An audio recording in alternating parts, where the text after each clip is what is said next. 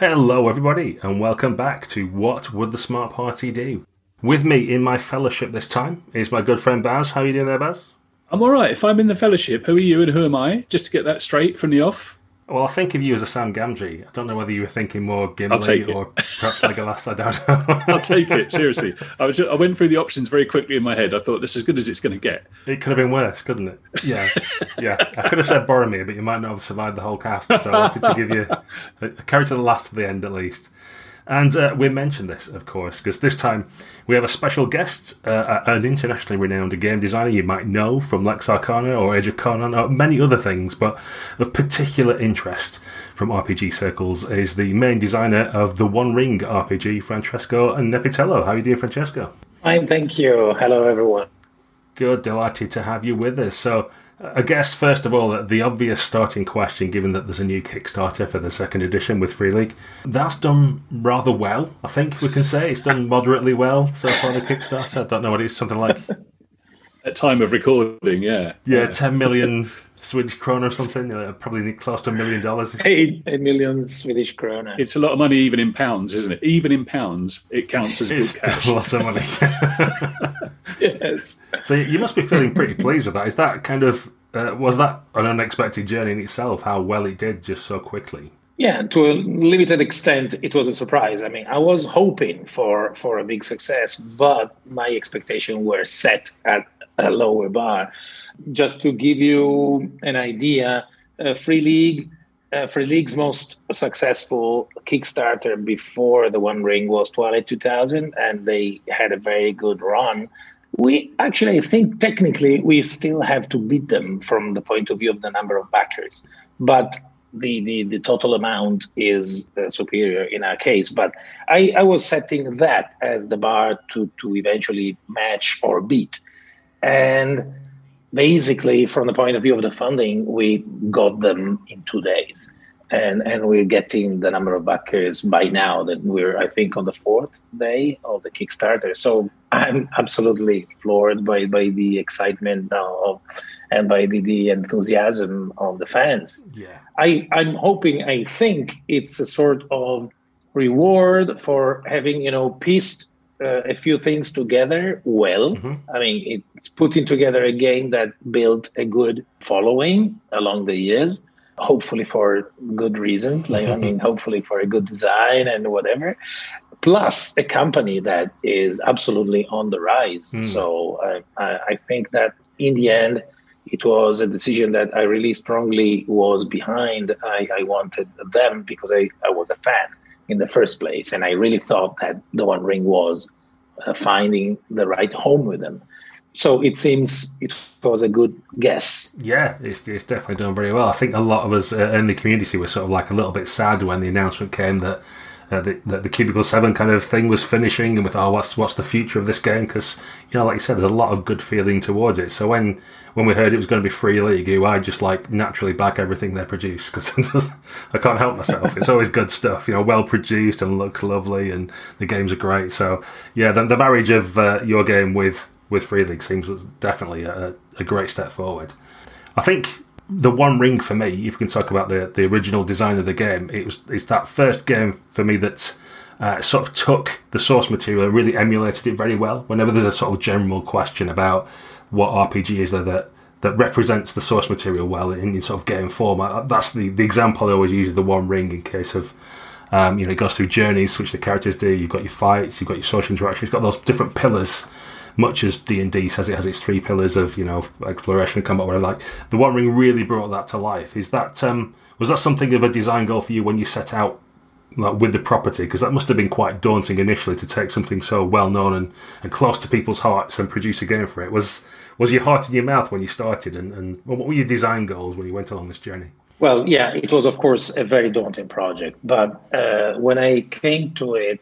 That was exactly the design goal. The idea of making really the game click with the theme, because as a player, I had relatively bad experiences with other games based on the same world.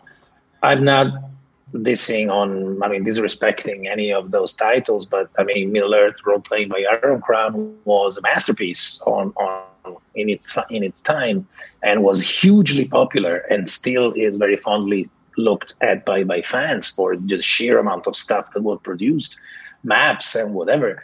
But from my point of view, I probably always been a purist of sorts from the point of view of thematic games. So when I played Middle-earth Warplane, I thought, yeah, I'm enjoying myself, but I'm not really playing there. I'm not really in Middle-earth, in my opinion.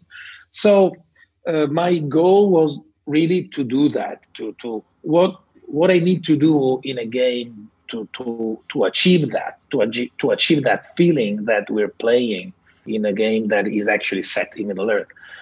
I was coming from the experience, that we had starting from 2004 with the War of the Ring strategy game that me and my co-designer Marco Maggi and Roberto Di Meglio designed. I don't know if you're familiar with it. Mm-hmm. Huge sprawling game that tells the whole story of the Lord of the Rings mainly from the point of view of the clashing armies, plus all the heroes traveling to Mount Doom to destroy the ring. So we were, knee deep, probably more up to this with, with the lore of the Lord of the Rings, because we really combed every page of the stories to see what we could do to port into a strategy game. So we had hundreds of cards to do. So we were very much, when we started working on the One Ring, we were really very into deep with that. So from that point of view, we started with a sort of an advantage over someone who tries to tackle the subject matter from scratch. And I think that also as a role player, I always played very, very thematic games. My favorite games were always games like, for example, King Arthur Pendragon mm-hmm. by Greg Stafford, or Call of Cthulhu. So games that have their theme first, right, and everything else must follow. And then, as a last element that I think was good in giving us the right perspective, was that coming from a long career of designing board games, you learn that a game is its rules. There's nothing else, meaning that the experience that players will get from a game is dictated by the rules and by the rules only. You cannot show a fancy cover and pretend that people are going to play that game in the cover if the rules inside do not tell you how to do that. Sure. So by designing the role-playing game, we were exactly trying. I mean, we had that in mind. If we are putting something inside among these pages, needs to be something that has a specific goal to represent the theme. And as you said, that's why we have articulated the rules in different pillars like journeys, councils, and combat. In addition to character creation, because we feel that these are the elements that are modular and that combined together create stories that are if combined in the right way, help you in creating a story that feels like it's Middle-earth. Mm-hmm. Then again, just if I can add one thing, the other thing that we did.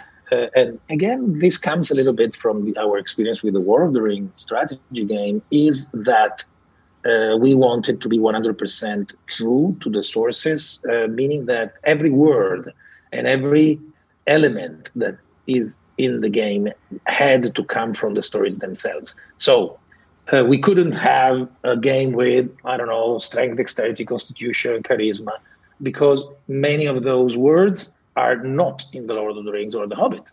So every word that we had in the game was researched and looked for in The Hobbit and The Lord of the Rings to see if they had a match and if there was enough representation. And if there was some synonym for that word that was used more in the stories, then we had to use the other word. Mm-hmm. They would recognize the game in the stories if we did that.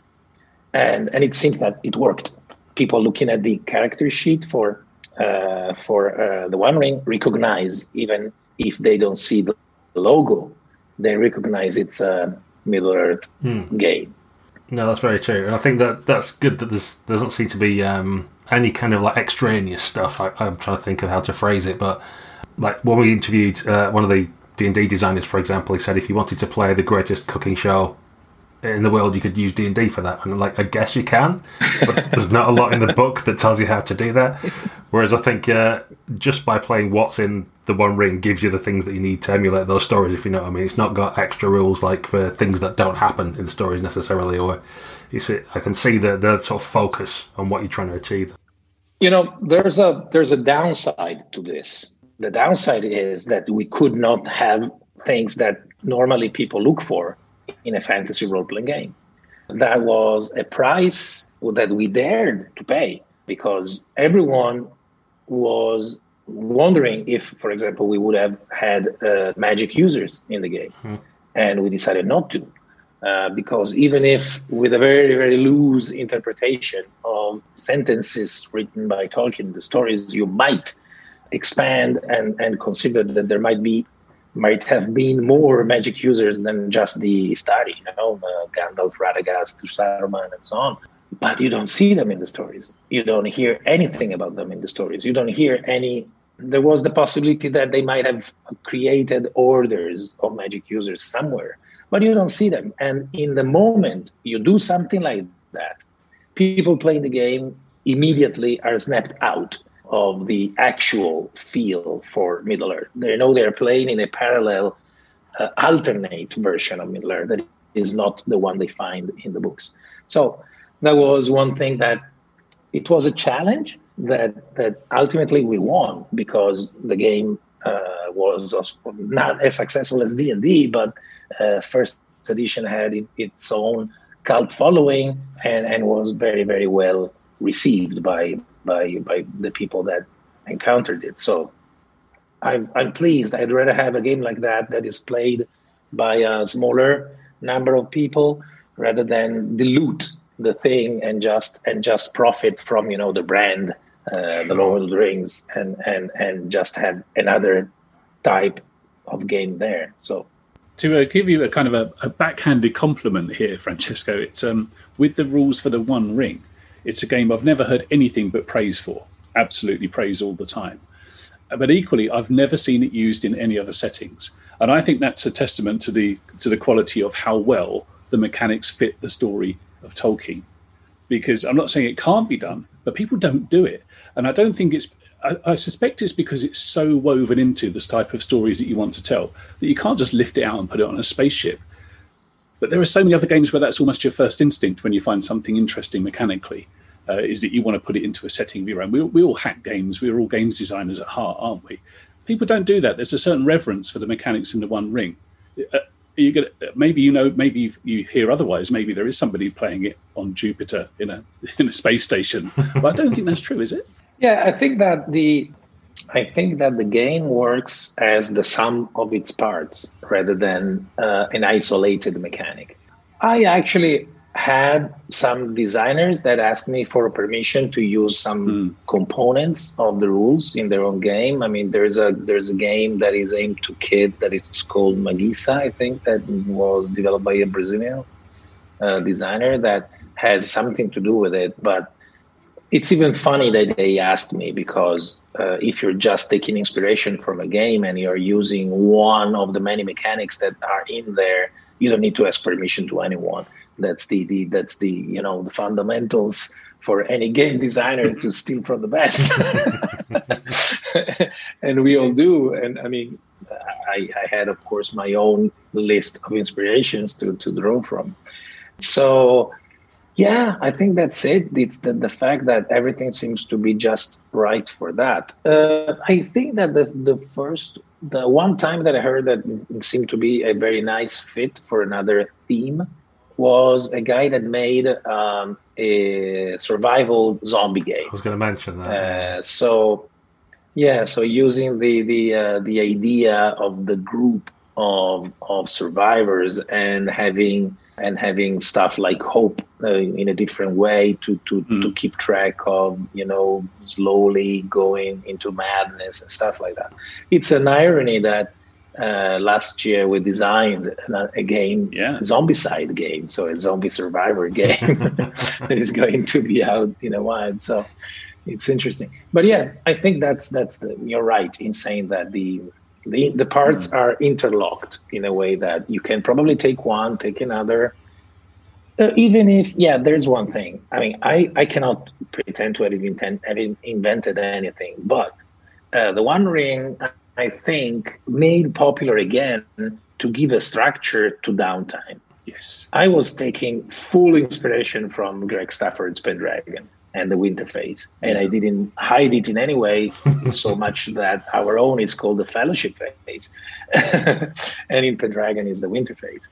And I came full circle because now in the one new edition we have the Yule Phase, so it's the Winter Phase. By another name.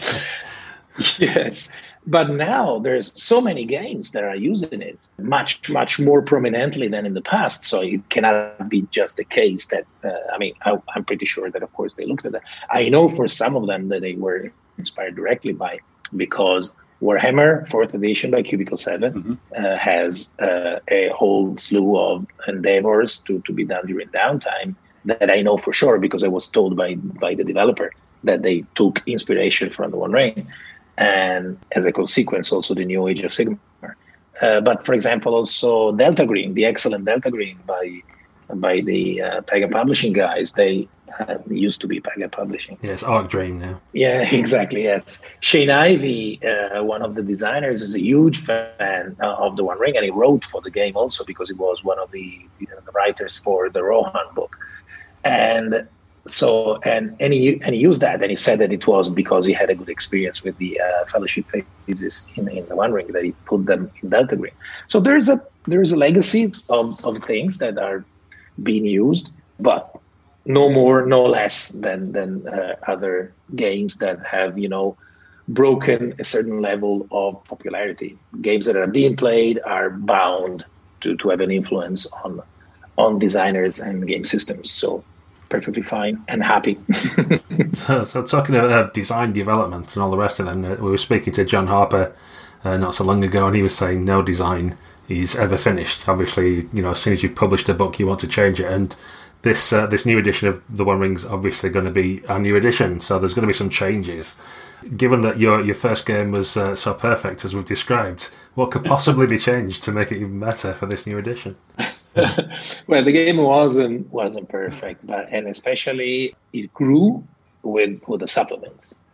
So we added stuff to it gradually, and not every addition worked seamlessly with the rest because it wasn't designed from the ground up. So one thing that we certainly took the occasion to do was to have a good look of everything that we created for the game and see if we could, smooth it, polish it, and just make it fit with the rest in a better way.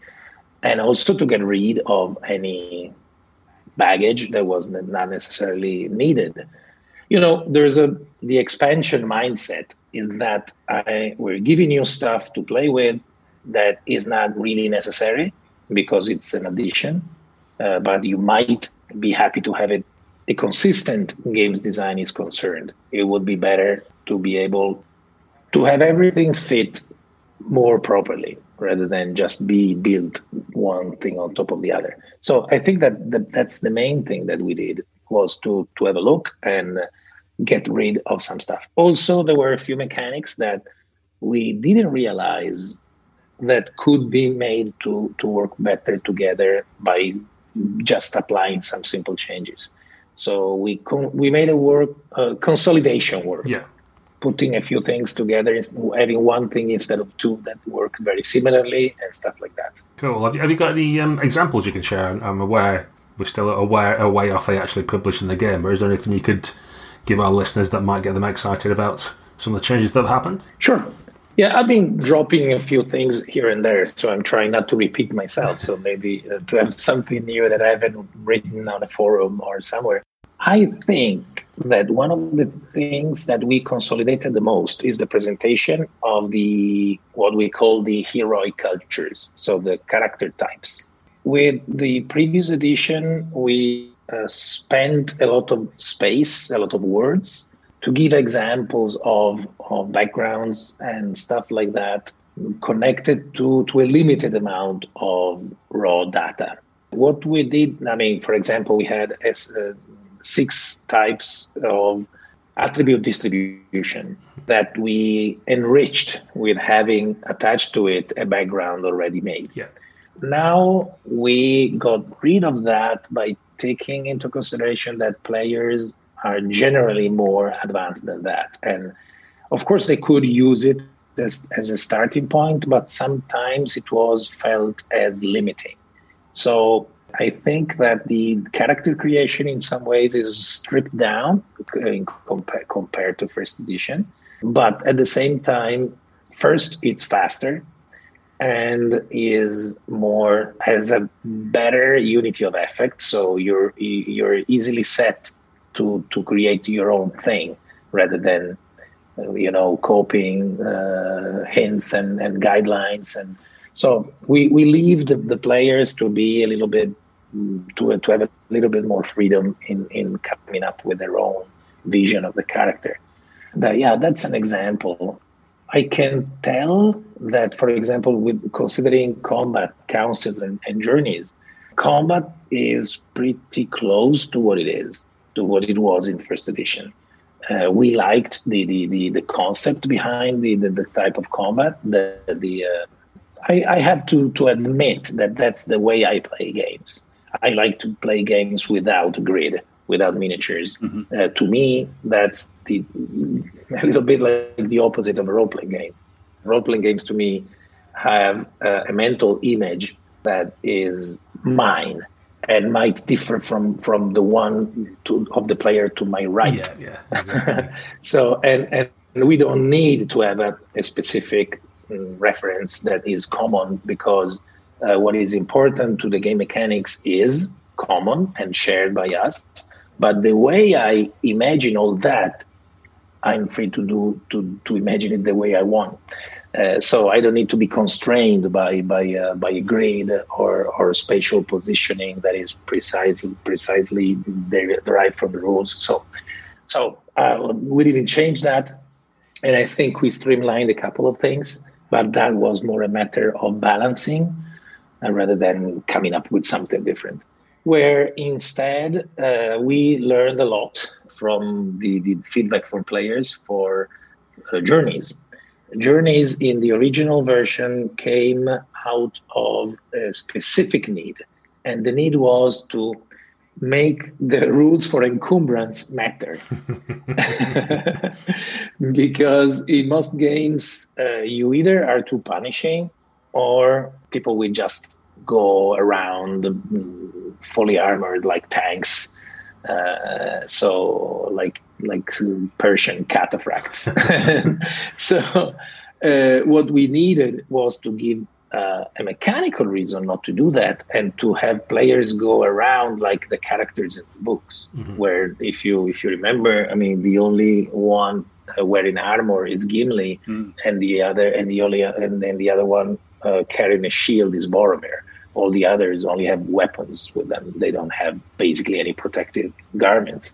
And so we decided that journey rules had to show that the burden you carry is something that is going to hamper you much more than it will help you. Not specifically in combat, but in the general adventuring time. So that came from that. But the end result was excessively heavy from the point of view of rolling dice. It also had another limitation that was relying too much on one specific skill. That is one thing that you should never do. Mm-hmm. Otherwise, everyone will just get that skill. Yeah. And that's the end of the story. It's like library use in Call of Cthulhu. Library use, you have to have that. Otherwise, they're not going anywhere. So everyone has library use. So and that was the matter with travel with the One Ring. So we had to change that. And so we gave a look at that. We saw that people was asking for more events to enliven a journey rather than simply numbers to tell you that you are going to be tired the next time you fight. we tried to put the two things together. And the third reason was, for me especially, I really wanted that, is to have the players be able to calculate how long a journey will be, because normally that's the point. I mean, you want to get to a place by a certain time. You don't want to be late. So these are the things that needed to be there, and we accomplished it in a much simpler way. And I think that I never said this anywhere. We're having a play aid that is not 100% necessary, but it's going to be helpful. That is a journey log that you use to draw your journey path. And we wanted it also because eventually it works as a sort of a journal for the players, because you're going to remember much more what you did in the past sessions, because you have your journey log that said you traveled from here to here, and this happened, and this happened, and so that's a whole new addition to the game. That sounds cool. I like those sort of in-game artifacts that help you out later on as well. Yes. It's kind of like in Pendragon, where you write down all the things you did for your glory, then you can look back at what you've done previously, all that kind of stuff. Yeah, I think one of the best things about Journeys for me was always the hazards. When you roll an Eye of Sauron, then something occurs, and it could be, anything from uncovering a troll to being harsh weather or whatever it might be. And it was always slightly disappointing, although you rolled quite a lot of dice. Sometimes you just wouldn't get any hazards, and that was the good bit. So that was like, you're almost disappointed if ill fortune doesn't visit you. You feel like you're being neglected in some way. That was absolutely the main feedback we got. In fact, we bundled together the whole thing in the new system of journey events. So we don't have events separated from hazards. Hazards are events gone bad. Right. But you can have the spectrum of negative things and positive things happening to you, depending on where you are traveling across. But there's more that happens rather than less, because people wanted to experience trouble rather than not. So. Absolutely. So it sounds like encounters, I think they were called, are now called councils. Is the kind of, that's probably the one that got the least treatment, I think, out of the other pillars from the original game. Is that something that's been expanded upon a little bit? Well, yes. Encounters have been changed to councils for, to have a tighter connection to the theme first, and second also because encounters in D&D means combat. It's combat encounter, but for short, many people refer to encounters as a fighting scene. Sure. So we moved to use councils because it gives you more the impression that it's something that needs to be rather important. And because we don't want you to use the council rules for every interaction with Lore Master characters. Right. And that seemed to be the case in the past, that people felt that you had necessarily to use those rules to play out an encounter, and it's not really the case. We're to blame actually, because the Marshbell, the sample adventure that was in the core, was in some ways misleading, and also several of the adventures that we published later had the same flaw, and the flaw was that we were using the encounter rules for opening encounters. When someone is coming to you to say, "Oh, can you please help? I need someone to go on an adventure," and you needed to play out the council, the encounter, and what was the point? I mean, he came to us to ask for our help. Why do we need to perform well? Sometimes you had to persuade them, didn't you? Like, they're coming to you for help, but you need to convince them to let you help them. Yeah. So actually, rather than expanding, we clarified councils, and they're actually much, much simpler than before. Because there was one thing that we realized by checking the rules again, is that the rules were written giving you the idea that encounters were supposed to be like prolonged actions. But when eventually you got to the encounters chapter, the rules were somewhat different. There were still some references in the prolonged actions section that made an example of an encounter. Yeah. So there was a conflict. And so I tried to just come, full circle with that. And I said, why should we look for something different from prolonged actions? So I reworked the prolonged actions and the councils, and they worked exactly the same way. And still, it preserves the structure, the idea that in Middle Earth, meeting people, especially people of importance, is not a simple thing. It's not something that you simply say hello and proceed to say whatever. So there is a structure to it, but is done in complete accordance to the prolonged actions. Just to make to make you an example, basically it happens that players get a limited number of attempts, and that's based on a limited number of skill rolls, and that's based on their renown. So it can be valor or wisdom, like it was in first edition, and then you can roll and you accumulate successes. And at the end of the council, you see what the number of successes you got give you in relation to the import of what you were asking. So if you're asking for more complicated things, or to have some people do something that is very dangerous for them and so on, it's going to be more complicated. So it changes quite a lot in the flow of the game compared to the past, because you just start talking and reinforcing your role-playing with roles rather than thinking, oh, we have a number to beat. And that was the old version. So you don't think about that. You can just play.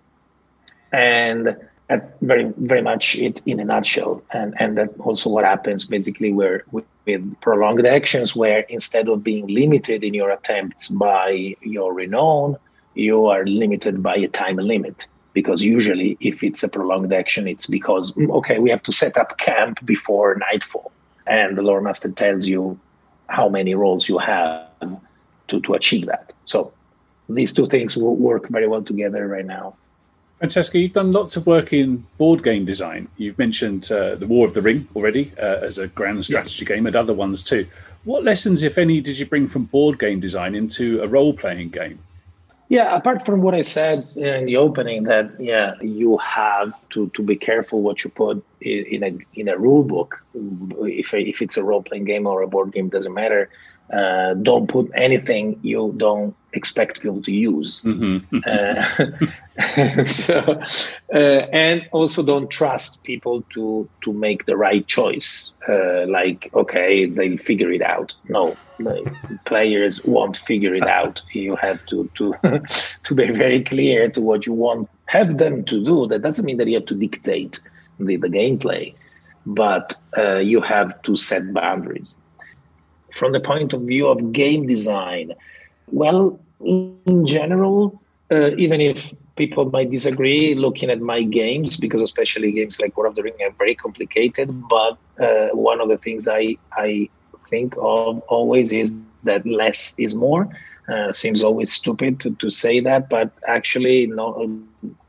In a game where you have to keep in mind a lot of things, rules, in a board game could be movement, could be the abilities of characters in a role-playing game and stuff like that.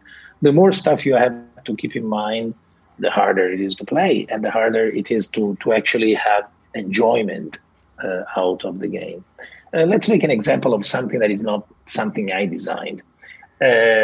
Nowadays, it seems impossible for people to understand, to think that a traditional role-playing game needs to have stuff like difficulties in it for actions, levels of difficulty. Okay, I think that the vast majority of people who played Call of Cthulhu never had any need for that, even if the rules have indications for modifiers like -5, -10, -20%. But I really don't think people use that. People just roll their percentage and look if they got under on their character sheet without caring. Oh yeah, but the door was very sturdy, so or the guy was hard to persuade, should have been modified. Yes, you can do it, but the vast majority of occasions you don't. And other games that work perfectly fine, like King Arthur Pendragon, don't even have that. I mean, yes, there's again somewhere a small paragraph that said -5, -10 to an action. But 99.9, or at least I'm talking about myself and the people I played with, we never bothered about that. It was a matter of actually having people enjoying the flow and rolling and telling the game master, I succeeded, I rolled a critical or whatever, without having to have this back and forth. Oh yeah, but how was the difficulty? Oh yeah, I got it. No. So it's something that ruins the flow. To what end? To have a sort of a granular simulation of, oh yeah, persuading this guy was harder than persuading this guy. Mm-hmm. I don't know. I think that's one of the things, again, that there's a price you pay because you lose something, but in the end, the game benefits so much more from a smoother gameplay. So yeah, I always think twice if I have to add something that apparently adds to the realism or to the significance of the thing, but it might eventually ruin it because you're playing for something for half an hour where you could have played it in 5 minutes. Yeah. I remember an old discussion ages ago about if Rollmaster was the end all of all role-playing games because it was the more realistic compared to RuneQuest or whatever. And I always felt amazing that someone could find more realistic a game that simulate, and I'm talking about Rollmaster, but in general, simulation type of games that could represent a combat that in real life probably lasted 2 minutes and a half, took 3 hours on the table. How could that be more realistic than a game that, spent 5 minutes on for the combat? So it's something that, so I think that in general, you never do wrong if you take out something, especially if you're not really sure it's benefiting the big picture. So, and I guess you could always go to, if you were in a debate in your mind, you would look to the books. You would look to what Tolkien wrote to see, well, does it fit with that? Because it must be the case that surely as a game designer with some years under your belt, you get trapped into designing games because you think they're clever or because you think it might be a good situation. And then you realize, well, hang on, that, as you said before, that we don't need to have zebra wrestling. There are no zebras in the book. So let's look to the book to see if I need to put that rule in at all. Yep. And that's something that is hard to get sometimes because, for example, again, for this hardcore, strict adherence to the text, for example, we have a limited number of weapons in the game. And that's traditionally something that role players look to see how many weapons you have in your weapon list. And every time people complains that we don't have warhammers, that we don't have other type of blunt weapons. And again, that's something that we felt it was not necessary because basically no one among the characters that we consider playable were actually using that type of weapons. So why should we make this an option where potentially, if it's a good option, would have a lot of people using them, basically contradicting the text? So it's a hard path to follow, but we decided that we'd rather stick to it, to this sort of very strict representation. You know that, of course, the objection is easy because they can say, of course, Tolkien just showed us a portion of the world he was depicting. So there might have been people fighting with warhammers against wizards in another part, of Middle Earth. But yeah, there surely was. We're not playing in that area. You don't buy the One Ring to play that game, do you? Yeah, exactly. I think the fault is with the customer in this particular instance. I am tempted to write Wizards and Warhammers now, though. I think there's a niche in the market that needs to be filled. Well, you get to use mattocks in the One Ring anyway. That's like a unique weapon that you don't see anywhere else. So why would you need a hammer? Yeah, you can always switch to to Mattox for your Warhammer need. So I guess another part of this kind of evolution of the One Ring is, I think you're moving the timeline forward a little bit as well. And certainly from the art stylings we've seen so far on the Kickstarter, from the front page of stuff, it seems a little bit perhaps darker, and it feels more the One Ring than the Hobbit, if you know what I mean. I think the initial edition had, especially with Judge Hodgson's art and that kind of stuff, it felt a homely kind of Hobbity kind of. You got a bit of Hobbit, if you know what I mean. This feels a bit more, I don't want to say grown up, if you know what I mean, but a bit more like the ring's advancing, or the necromancer's sort of getting more of a grip, and the darkness is starting to intercede more. Is that something in the game, or am I just imagining it from what I'm seeing? No. It's. I mean, I cannot say it's 100% voluntary as a choice, because it was very organic. It was very easy. I came on board with Free League with asking them to have Alvaro Tapia on board for the drawings inside. He's the artist that made Trudvang very popular. He's the guy that he has I think in some ways is close to John Hodgson from the point of view that he's very keen in depicting anthropological and ethnographic details. Mm-hmm. It's something that belongs to our world and our ancient past rather than just fantasy. Yeah. And then Martin Grip is the artist that is the in-house artist for Free League. So it was them that said, we can try and see what Martin Grip comes up with for the color plates for the game. And I said, of course, he's welcome. And I'm hoping he will find his Tolkien vein. And in the end, I think it was the best choice possible, because we needed to have a sense of closure with compared to first edition. We changed company. Almost 10 years have passed. We needed to move on from many points of view, and that's probably the most readable statement that we could do, that the game has changed. And then there's also the fact that it's very appropriate with the fact that we're now in Eriador, that now we're almost 1546. Yeah, we're almost 20 years later. So we're going towards the War of the Rings. So things are getting darker. There was a sort of a sense of optimism right after the death of the dragon and the opening of the borders in Wilderland. So having people that went abroad for the sake of going abroad and putting people that was estranged before back in contact. Right now, instead, we're in a moment where people is going to think, there are dark clouds gathering. Something bad might be coming. And there must be someone probably has to think about doing something about it. And so the illustrations are very much about that. Also, the video they made for the Kickstarter is brilliant. I think it really establishes the mood for the game a lot. To have that Hobbity sense, we go back to the starter set. Yes, that is included in the starter set. Is all about that. It's all about playing hobbits. And since I mentioned it, it's we're basically doing this to have a game that is easier to get into, but at the same time offers a distinct experience.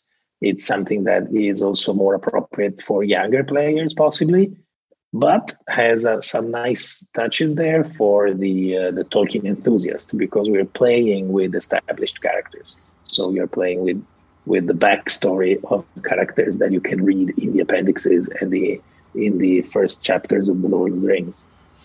Yeah, that looks fun, because that's something I've sort of done myself with the previous edition. You do like an old dwarf game or an old hobbit game or something. So it's nice to have that as a little. Certainly, for taking the One Ring to conventions, it's always I found it a little bit complicated for people who didn't know anything about it to explain and get a good feel for the game in 4 hours could sometimes be a little bit challenging. So it's nice to have a starter set and something that's like quite cute in a way, or like, easy to grasp the idea of. In terms of you're all hobbits together and you're all from the book, you can spot your names and things like that. I think that's a really nice touch. Yeah, and I also hope that people will find it exciting to possible to use. There's the potential to be able to play with Bilbo Baggins, play with his magic ring. That's one of the potential Easter eggs that you can find in the adventures. So, excellent stuff. Yeah, we're having some fun with that.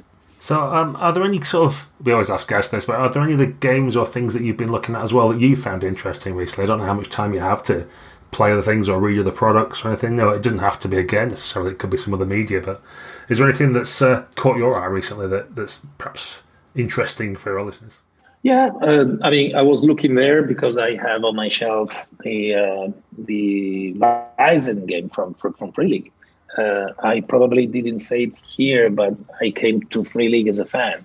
I was playing their games, and so I actually met them in Essen during the Spiel fair, and I went to the booth to say hi because I wanted to congratulate them on the games because they were really designing games to my liking and with the very much sharing the same design principles. So because I was a player of Forbidden Lands, for example. And Bison is fantastic because it's a game that has everything in between its covers. It has character creation. It has structure for the stories. It has this idea. I don't know if you're familiar with it. You are like sort of supernatural investigators in a sort of alternate 18th century. 19th century and in Sweden and so you're playing with folklore and supernatural stories with people that is gifted, so you also have an insight of what's going on, and I love the fact that you have a common place. You live in a castle that you are basically exploring while you grow up as a group. Because it's part of the mechanics for advancement in the characters that it's tied to the place. It's a sort of a Gormenghast type of building that you don't know exactly how it's done, how big it is. So and that's really cool. That's something that I don't think it was done in some mainstream games to work like that. Funnily enough, I told them this at the time that we are designing a game for Simon for Cool Mini or Not that I started working with them as a game developer and designer, and we're designing a game that has a similar premise. So to have all the characters being together and sharing a place, and because I've always been a big fan of this type of very narrow focus. I remember a fantastic adventure for Call of Cthulhu that was made exactly by Paga Publishing that was all set inside a submarine base. Yes. Grace Under Pressure. Grace Under Pressure was the name. Yeah.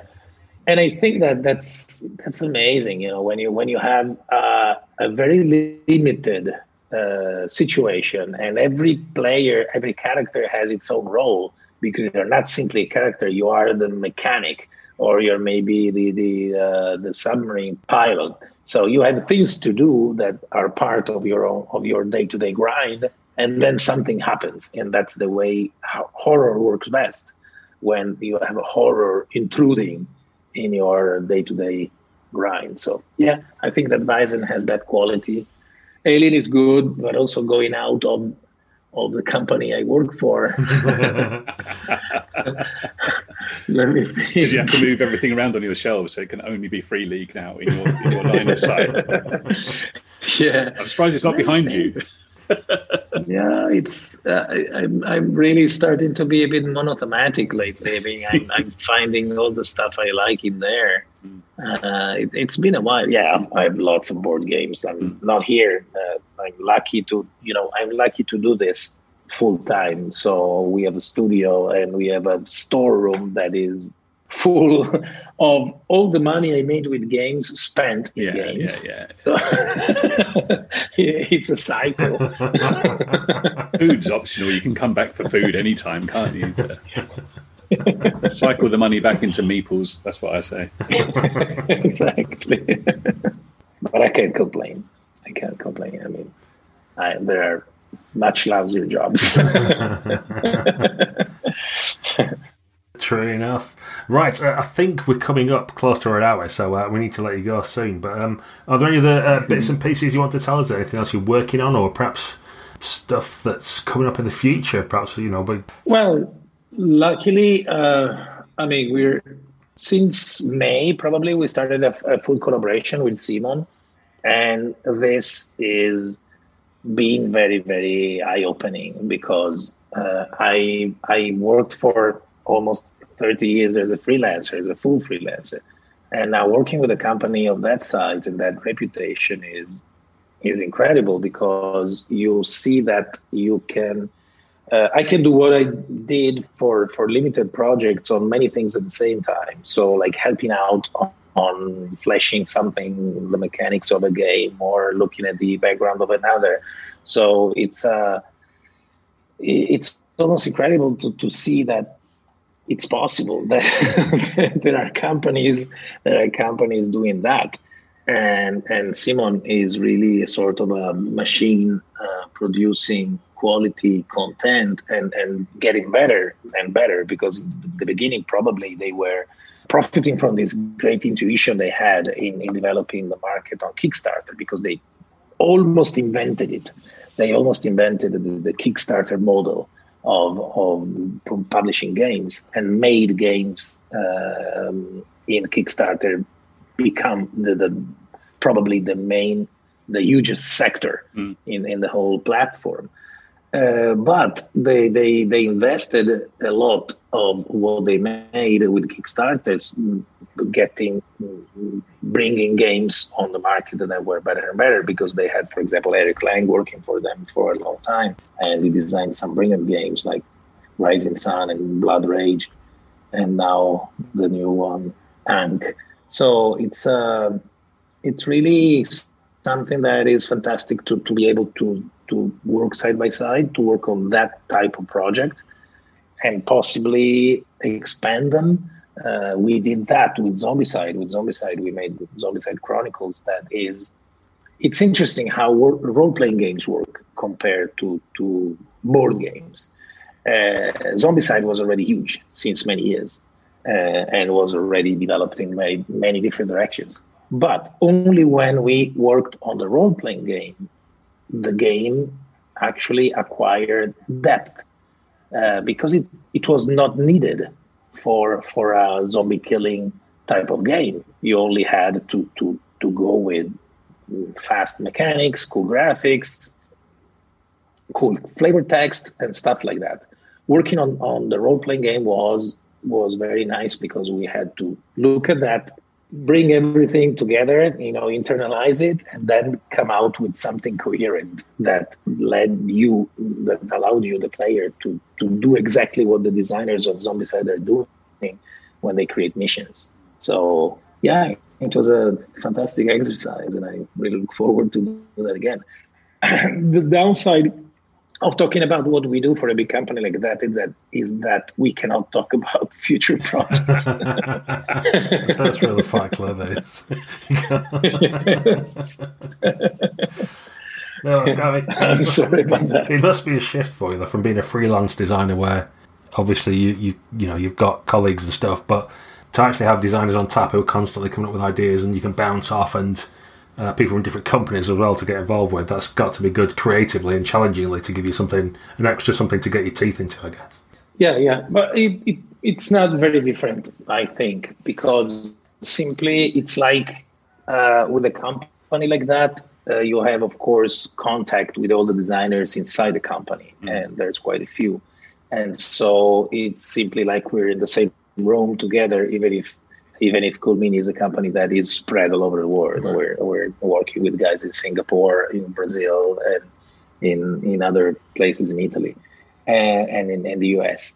But I never had this level of interaction with other designers, because I think that me and Marco, my co-designer, we always enjoyed the fact that being already two people, we didn't really need much of an outside bouncing board, because we were already doing that. We do that all the time. We work around the table, me on one side, Marcus on the other side, and we work individually on things, but we're on inside, and whenever we need to have an immediate feedback of something, we just say, okay, listen to this. Okay, that's fine. And then so we always work like that. So of course, we also worked with other people, but much less compared to other designers. There are designers in board games that worked with everyone, and we didn't. And now this is changing quite a bit because, of course, the company is a big attractor. So there's a lot of people and feedback and talent gathered in projects. Cool. Well, the sands of time are against us, I'm afraid. So it's been a very quick hour. I'm sure we could talk for another one if we wanted to. But we best let you go. So thanks for being so generous with your time and coming on the show. It's been good to speak to you. Thank you very much, guys. It was amazing. I mean, it's fantastic to talk with someone like you that is so well. I mean, you know the game, you know the games.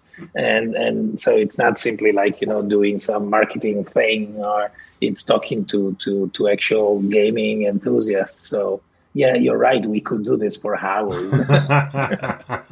Well, congratulations on the One Ring so far. You don't need me to wish you luck. Don't need anyone to wish you luck. It's all done. So, may it all continue to go as well as it started for you. Thank you so much. Thank you. Thank you very much.